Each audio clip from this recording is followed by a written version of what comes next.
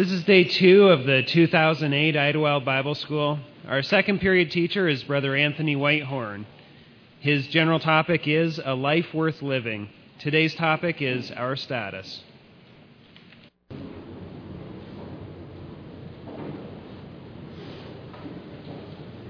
Well, good morning, brothers and sisters. Good morning.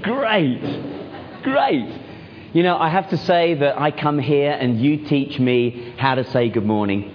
And I come to you and I teach you what catching a crab means. Seems like a pretty good bargain to me. And I tell you, by the end of the week, you'll all be learning and knowing how to speak English. So that's going to be a good thing, okay? And, you had a war to get rid of us, and I'm come back here to convert you. So there you go. So today, A Life Worth Living, our session 2, Our Status. I want you to start off by, I'm going to tell you 2 stories, and they're stories about 2 pictures. The first picture is the sort of pictures that were drawn in the 16th and 17th centuries. And it was called Vanitas art. And Vanitas art, during that period of time, was art of still life. So it may have been flowers. But somewhere in that picture, in Vanitas art, they would draw a little skull or a little hourglass. And the whole idea was, yes, to have a look at this still life, but also to be reminded that life is fragile and that life is finite. Hence the skull or the hourglass. And of course, when you think about it, that's what we talked about yesterday. That is our situation. That the cards go back in the box, that the game ends, the whistle blows, the counters go back in the bag. There's an hourglass, there's a skull on our picture. I now want to talk to you about another picture. It's a picture that was drawn by an Austrian, or painted by an Austrian artist. His name was Friedrich Retsch.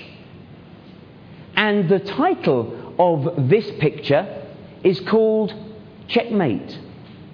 It's a picture of 2 players. And these 2 players are playing chess. And one of the players is a young man. And he is looking forlorn and upset. And his head is in his hands. And the other player almost looks like a devil type of character. And it is obvious that he, with his black pieces, has just moved one of his black pieces on the chessboard, and he's obviously put the other young man into checkmate. And he's lying back, this devil type of character, and he's smiling and almost laughing because of what he's just done. This picture hung in the galleries for many years. And there was a young amateur chess player who came one day, whose name was Paul Murphy. And he came and he looked at this picture and he studied it. And he set up a chessboard in this art gallery, exactly where all the pieces on the picture were. And he looked at it and he studied it. And he said, I don't believe it. This is called checkmate, he said. But actually, it's not checkmate after all.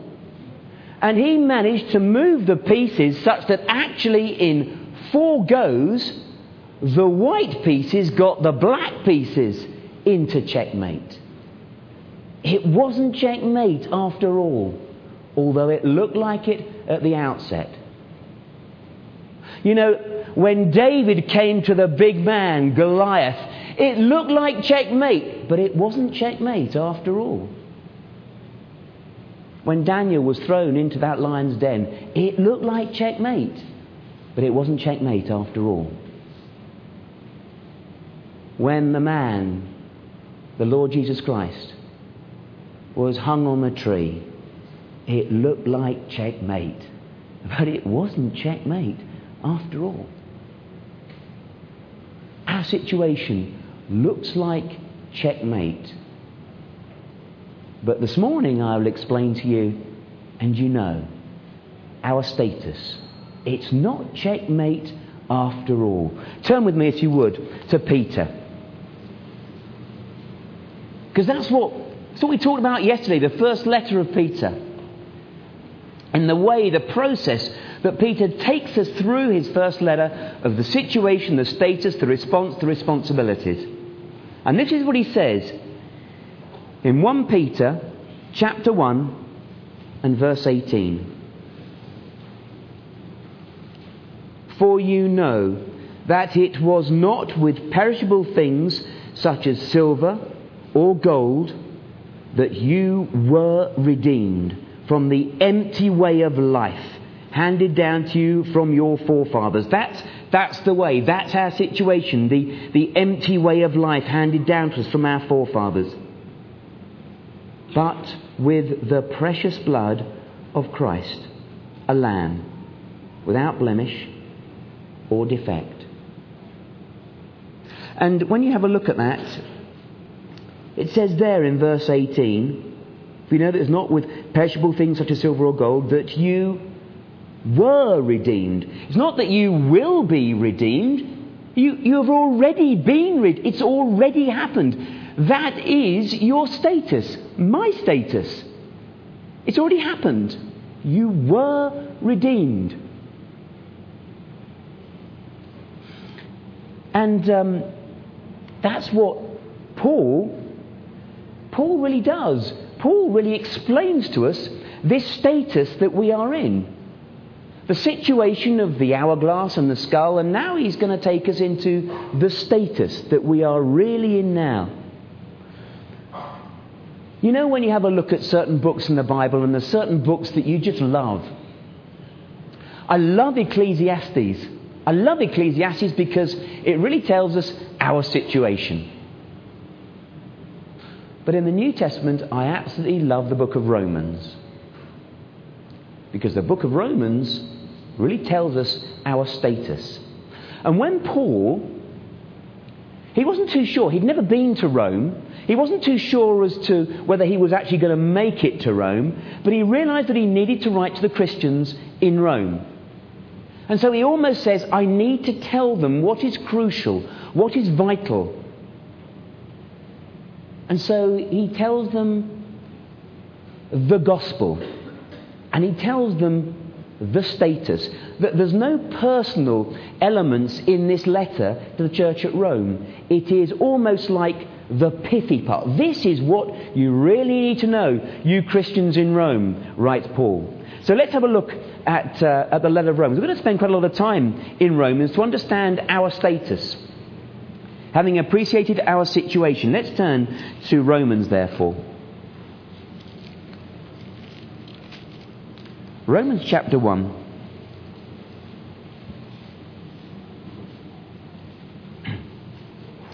And we're going to look at verse 18 to 20.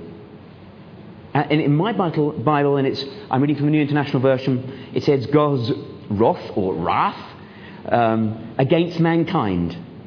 And here we go. The wrath of God is being revealed from heaven against all the godlessness and wickedness of men who suppress the truth by their wickedness.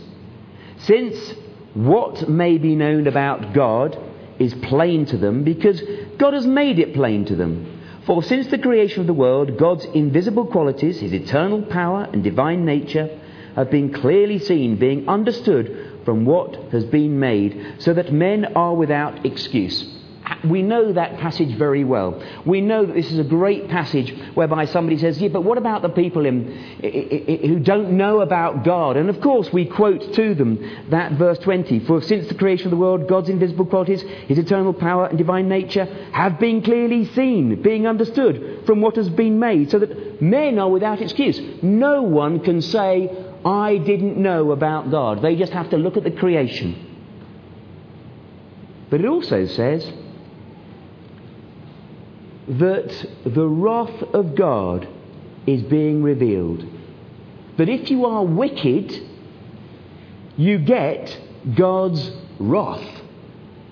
Now, God's wrath is not God's anger. That's not what it is. God's wrath is God's righteous judgment. And the Jews fundamentally thought that because they were the people who followed the law, that they were fine. And I have to say, brothers and sisters, I get a bit like that, and perhaps you do as well. You know, the Jews, they looked at the Gentiles and said, look at that bad lot out there. They're not following the law. Ha! They're condemned. And I'm a little bit like that myself.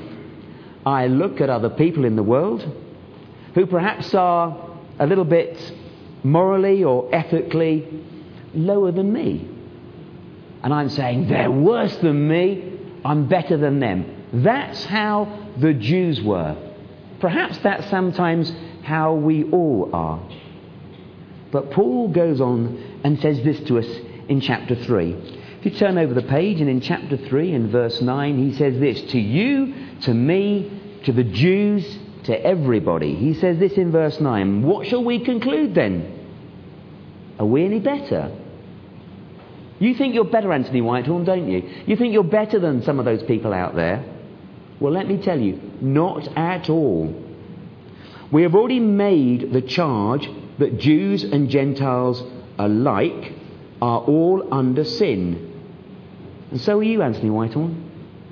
As it is written, there is no one, not even one. There is no one who understands, no one. How about this? No one who seeks God. All have turned away. They have together become worthless. There is no one who does good, not even one. None of us are righteous, not even one. So, what does that mean? Well, it means this. We are living under God's wrath, and therefore, that is you and me. We are living in a hopeless situation. We are not going to make it. Even if you... Is there anybody in here who has never ever done anything wrong? You're a bad lot, you lot, aren't you? Absolutely. Even if you have done just one thing wrong, let me tell you, that's it. You're finished. It doesn't say, God doesn't say, look, if you're a little bit good, then that's fine. He says, no, you've got to be perfect because it is God's righteous judgment. And if you do just one thing wrong, you just think one thing wrong, that's it. You haven't made it. And that's us. That is our situation. And that's what Paul writes to the church at Rome. Turn just forward to me, would you, to Ephesians chapter 2.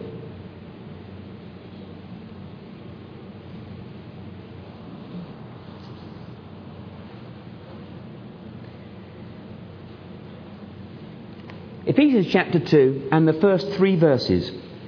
As for you, you were dead in your transgressions and sins, in which you used to live when you followed the ways of this world, and of the ruler of the kingdom of the air, the Spirit who is now at work in those who are disobedient. All of us also lived among them at one time, gratifying the cravings of our sinful nature and following its desires and thoughts. Like the rest, we were by nature objects of wrath. So, we are objects of wrath because we sinned. And that word sin in that first verse there, you were dead in your transgressions and sin. Someone said to you, do you think you're a sinful person? You said, no, actually I'm quite a good person. Let me just explain to you what that word means. That word means there is the Greek word hamartia. And hamartia is a very simple word. It means to miss the mark.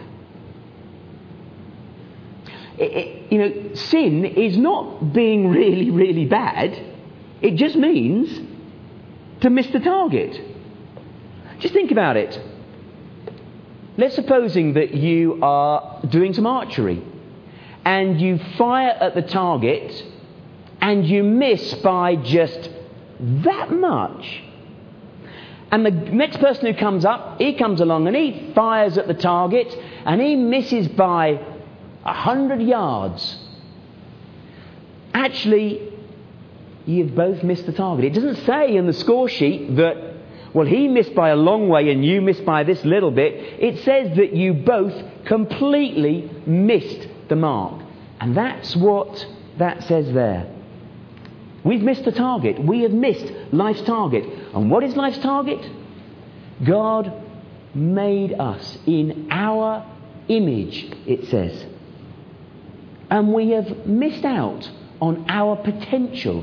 When God made us, He said, that's good. But now we have missed the mark. We have missed the purpose for which we were made. Whether we like it or not. There wasn't one of you that put your hand up and said, I've never done anything wrong. I've never thought anything wrong. I tell you what, we're all in that same boat. We've all missed the mark. How do you think God feels about that?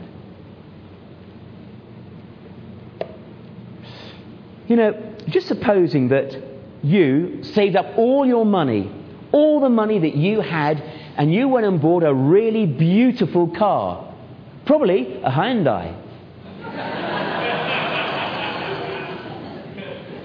And you've got this beautiful Hyundai, okay? You've got it there. And this is all the money that you've got. And you now give this great-looking car to your friend. And your friend then takes that car and he drives it around, he drives it and he puts his foot on the accelerator, he screeches the tyres. Actually, he never cleans it out. He never actually cleans the outside or the inside. And in fact, you've noticed now there's scratches all down the side and he doesn't care. He's had it a few years now and he's never ever serviced it. You saved up all of your money for that car and he's not looking after it. How would you feel? I'll tell you how I'd feel. I'd feel really hacked off with the person. I'd be really, really upset. How did God feel? How does God feel about hacked off? Yes, it's an English expression. Okay? You're learning, you see. So God feels very upset, you would have thought, wouldn't you? Because that's how we would feel. We would feel upset if we'd got something beautiful and people weren't treating it right. What does God do? Well, our status, we've already said, under God's righteous judgment says that we failed. We might think that we're quite good. Paul did. Paul thought he was quite good. He said, I'm blameless. I follow the law completely. And there he was on the road to Damascus in the brightness of the day. He would have been in the middle of the day, that bright sunlight shining on this blameless man. But actually, the brightness of the true righteousness even outshone that. And he was blinded by it. And that's you and me. We might think that we're pretty good. We might think that actually we might even be a bit blameless. But God says, no, you've missed the mark. So what does God do? Does He say, right, I'm going to start again, you lot, you're hopeless. You've missed the mark. You might have even done just one thing wrong, but that's it. You're a failure. What does He do? Let's have a look. Turn back then to the book of Romans. Because this is what Paul writes to the church at Rome. And this is what he says to them. Romans and chapter 3.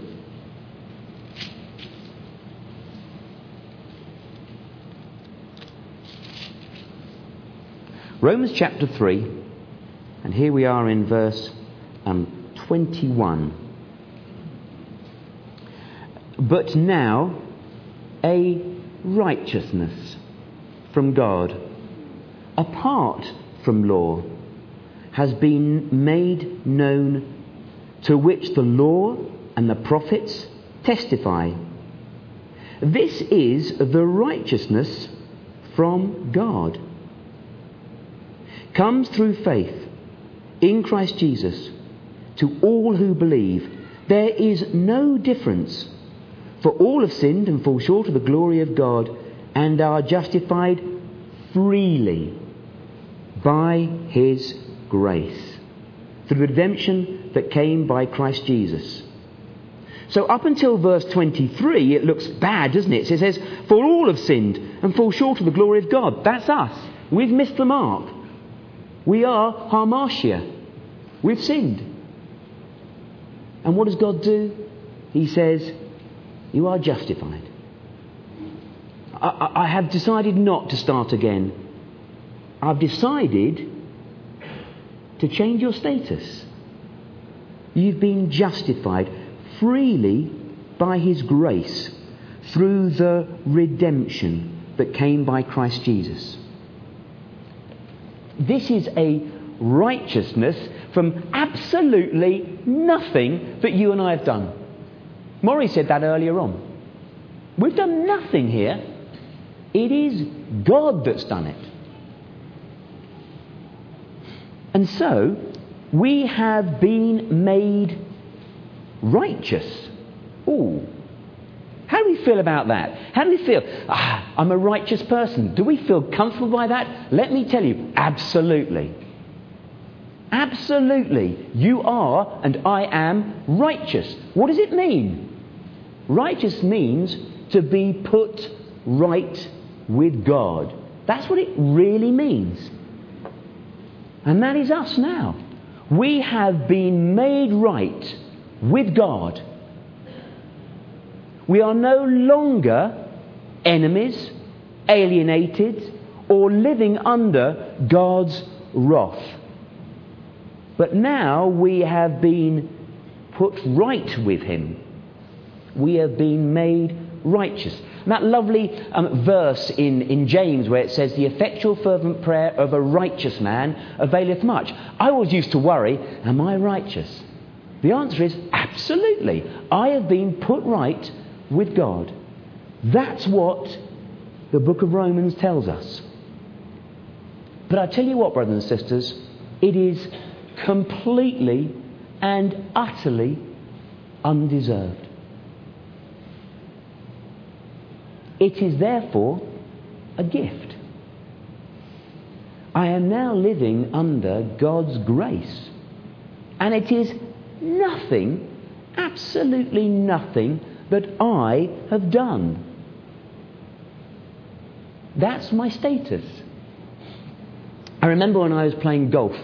I'm rubbish at golf. Jeff can testify that. Play with me. And I'm useless. Mind you, the course that we played was not easy, and the wind didn't help. It's the first time I've ever hit a ball that's gone backwards. It went forwards first of all, but then it went backwards. And I'm hopeless at golf. And I remember, I haven't played golf very much, as those people who play with me have found out. I remember the second time I played golf, and I went round this course, and we came to this tee. Second time I've ever played, second time I've ever been round an 18-hole golf course. We came, it was about the 7th tee. We sort of got to this tee, I put the tee down, they said to me, okay, Anthony, off you go. I put the tee down, put the ball down and looked up. There in front of me was a lake. The lake was about 120 yards long. I can hit a ball about 119 yards.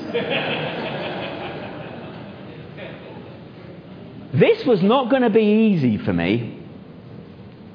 So I dressed the ball and I took the shot. And yes, it went straight into the lake. And the guys who were with me, they said, oh, don't worry about that. Take a mulligan. I said, sorry? They said, take a mulligan. I said, I'm sorry, I don't know what you're talking about. I said, it's a mulligan. He said, well, what does that mean? He said, oh, you just don't write it down.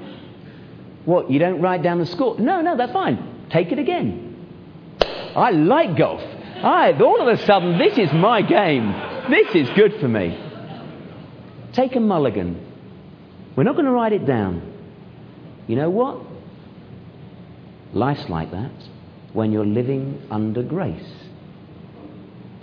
And when you think about it, there was David. David was, if you had, and I know we shouldn't, but we do, if you had a league table of sins, okay? Adultery and murder, that's got to be pretty well up the top there. And there was David. In 2 Samuel chapter 11, I love it how the Bible says, it says, when kings go off to war, David was walking around on the top of his roof. Why wasn't he at war? And there he was, and of course he saw Bathsheba. And he committed adultery. And we know, of course, that what happened in terms of having her husband killed. So he committed adultery and he committed murder. And what does he realize? Let me read this to you from the book of Psalms. Blessed is he whose transgressions are forgiven, whose sins are covered. Blessed is the man whose sin the Lord does not count against him, and in whose spirit is no deceit. This is a man who really knew about sin. He committed adultery, he committed murder. He should be dead, but he wasn't. Because even then he realized that he was living under God's grace. Abraham. If you ever said, who's number one in terms of works? Abraham's got to be pretty well up there, hasn't he? Let's have a look at Romans, because that's what Paul goes on to say. He says, I know what you're thinking here. In Romans chapter 4, what shall we say then? That Abraham, in Romans chapter 4, our forefather, discovered in this matter? In fact, if in fact Abraham was justified by works, he had something to boast about. Of course he did, because he was good at works. But not before God. What does the scripture say? Abraham believed God, and it was credited to him as righteousness. He had been put right with God. Now, when a man works, his wages are not credited to him as a gift, but as an obligation. It's something you deserve. However, to the man who does not work, but trusts God, who justifies the wicked, his faith is credited as righteousness. David was put right with God despite his sin. Abraham was put right with God despite his works. But what did Abraham believe? Because it says there that Abraham believed God. What did he believe? He believed that God was able to put him right in God's relationship. God had changed the status, just as God has changed our status. We were down here. We were down here living under God's wrath, God's righteous judgment. That's where we were. God has given us an opportunity. That opportunity is over there. And all we have to do is take a step. And the simple step is to believe that God's grace is sufficient to save us. That's what Romans says. And it is a completely undeserved gift. It is something that we haven't earned whatsoever. God has looked at us and said, tell you what, you're not there. So I'm going to give you something that you completely don't deserve. We get a little confused between mercy and grace. Mercy is something that you don't get, but you deserve. For instance, if my son does something really, really wrong, and he deserves a good slapping if he wasn't so tall, and I decide that I won't slap him, I've shown him mercy. He deserved it, but actually he didn't get it. Grace is more positive than that, because grace is something that you get, but you don't deserve, whereas mercy is something that you don't get, but deserve. So grace is so positive.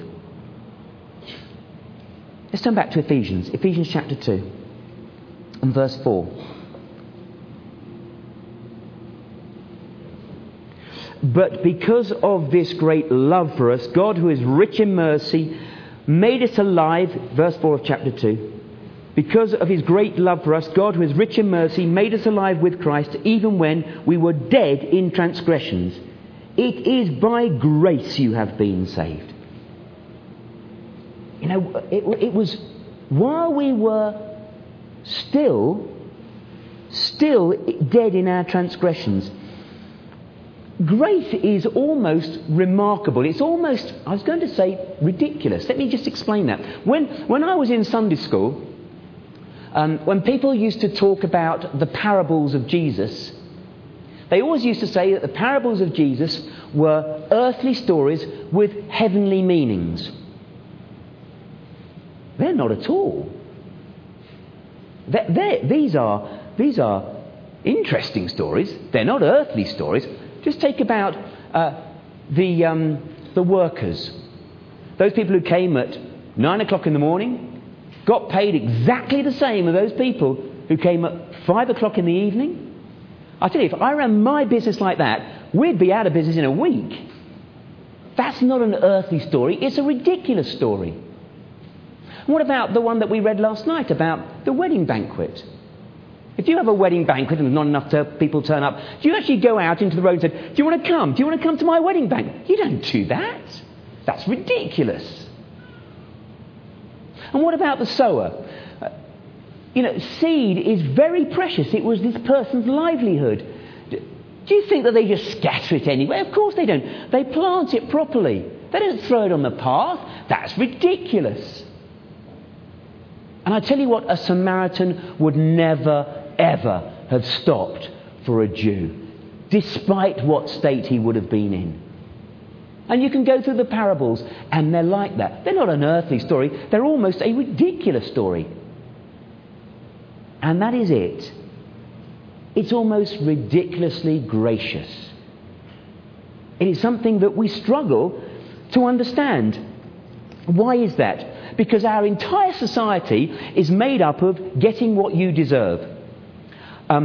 Example, I say to my kids, right, if you revise really, really hard, you deserve to get a good mark in your exams.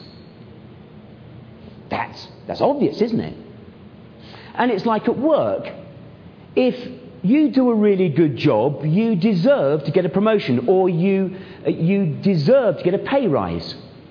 And it's unfair, isn't it? When someone who doesn't do a good job gets a pay rise and you don't, or someone who doesn't do a good job gets a promotion and you don't. That's unfair. Our whole society is worked on fairness. You get what you deserve. We are getting what we don't deserve. Do you know what's incredible about this conference? Is that, and I had no idea what Jim was going to be talking about. And Jim is talking all about grace. And it came up this morning, grace.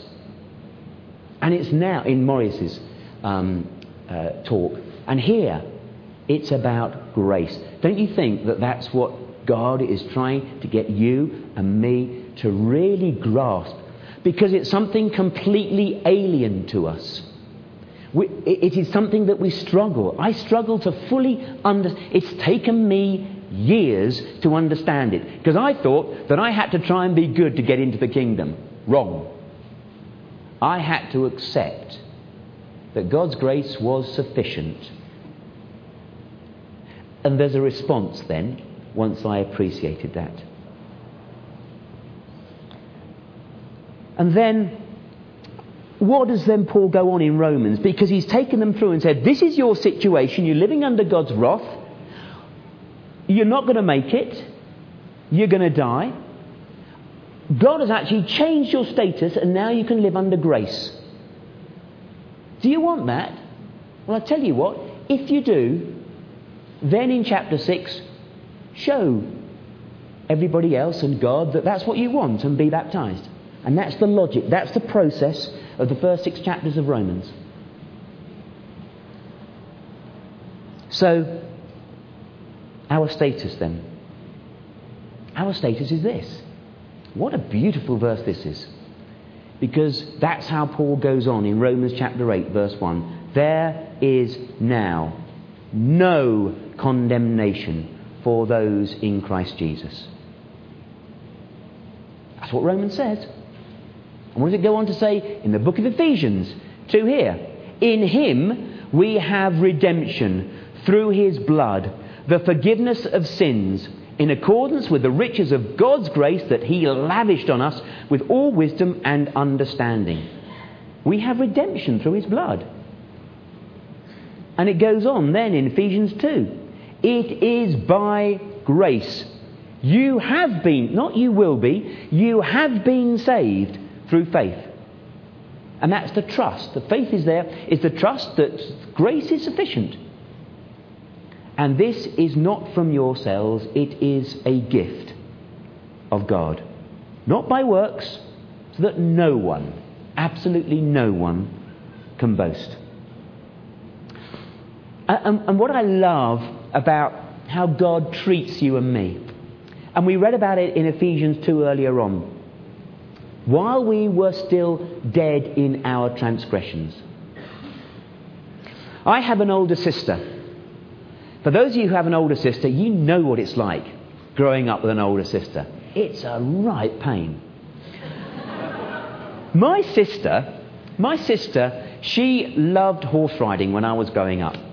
What she used to do on a Saturday morning is she used to go out, and she used to go out horse riding in the morning. Then in the afternoon, she used to come home. She used to then set up little jumps all the way round the garden.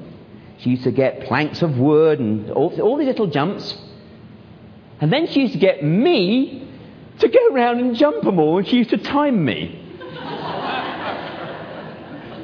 There's my life story, okay? That's what I used to do on a Saturday. What a sad upbringing I had. I didn't like my sister. And what I used to do is in order to get her back sometimes, I used to go and find her baby bear. I mean, she was like 10 and she still had a baby bear. So we used to call it baby bear. Now, baby bear was just a little bear that she had. And I used to get it and I used to go and hide it. She used to get really upset by it. I used to love that. The thing with baby bear is that baby bear was really old. It was given to my sister when she was, I don't know, about 2, and she still had it when she was, I was about 40. No, she still had it when she was about 10. And I remember it because the stuffing had come out of it and it had been badly stitched up. It only had one ear and it only had sort of one eye because the other eye was sort of dangling out of it. It was an awful looking thing. It was almost a scary looking thing. It was ragged, completely ragged. But you see, my sister didn't love Baby Bear because it was beautiful or special. But she loved Baby Bear, which made it beautiful and special. While we were yet sinners, God acted. He didn't wait for us to be beautiful. He looked at us and said, hey, your ears coming off, your eyes are coming out, your stuffing's coming out. You're ragged, you lot. While we were still dead in our transgressions. While we were in a hopeless situation. While the hourglass was still on that picture. The skull was still on that picture. It looked like checkmate.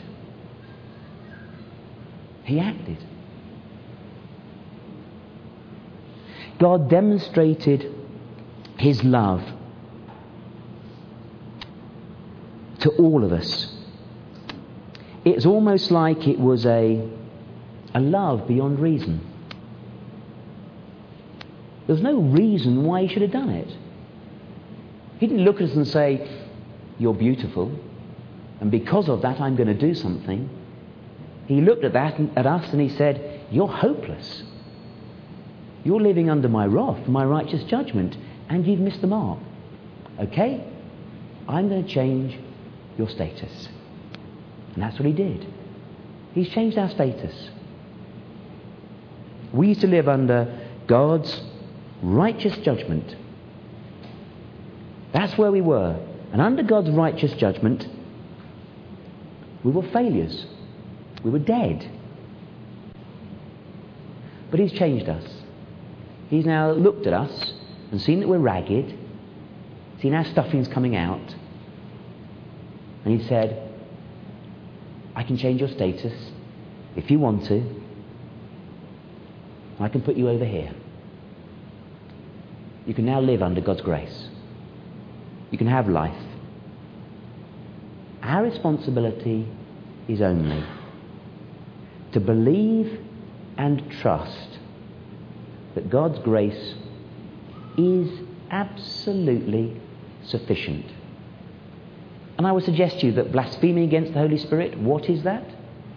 That is you and me not believing that God's grace is sufficient. That God can forgive every single thing that we have done wrong. And because of that, we can live under grace. Hey, and because of that, this is absolutely a life worth living.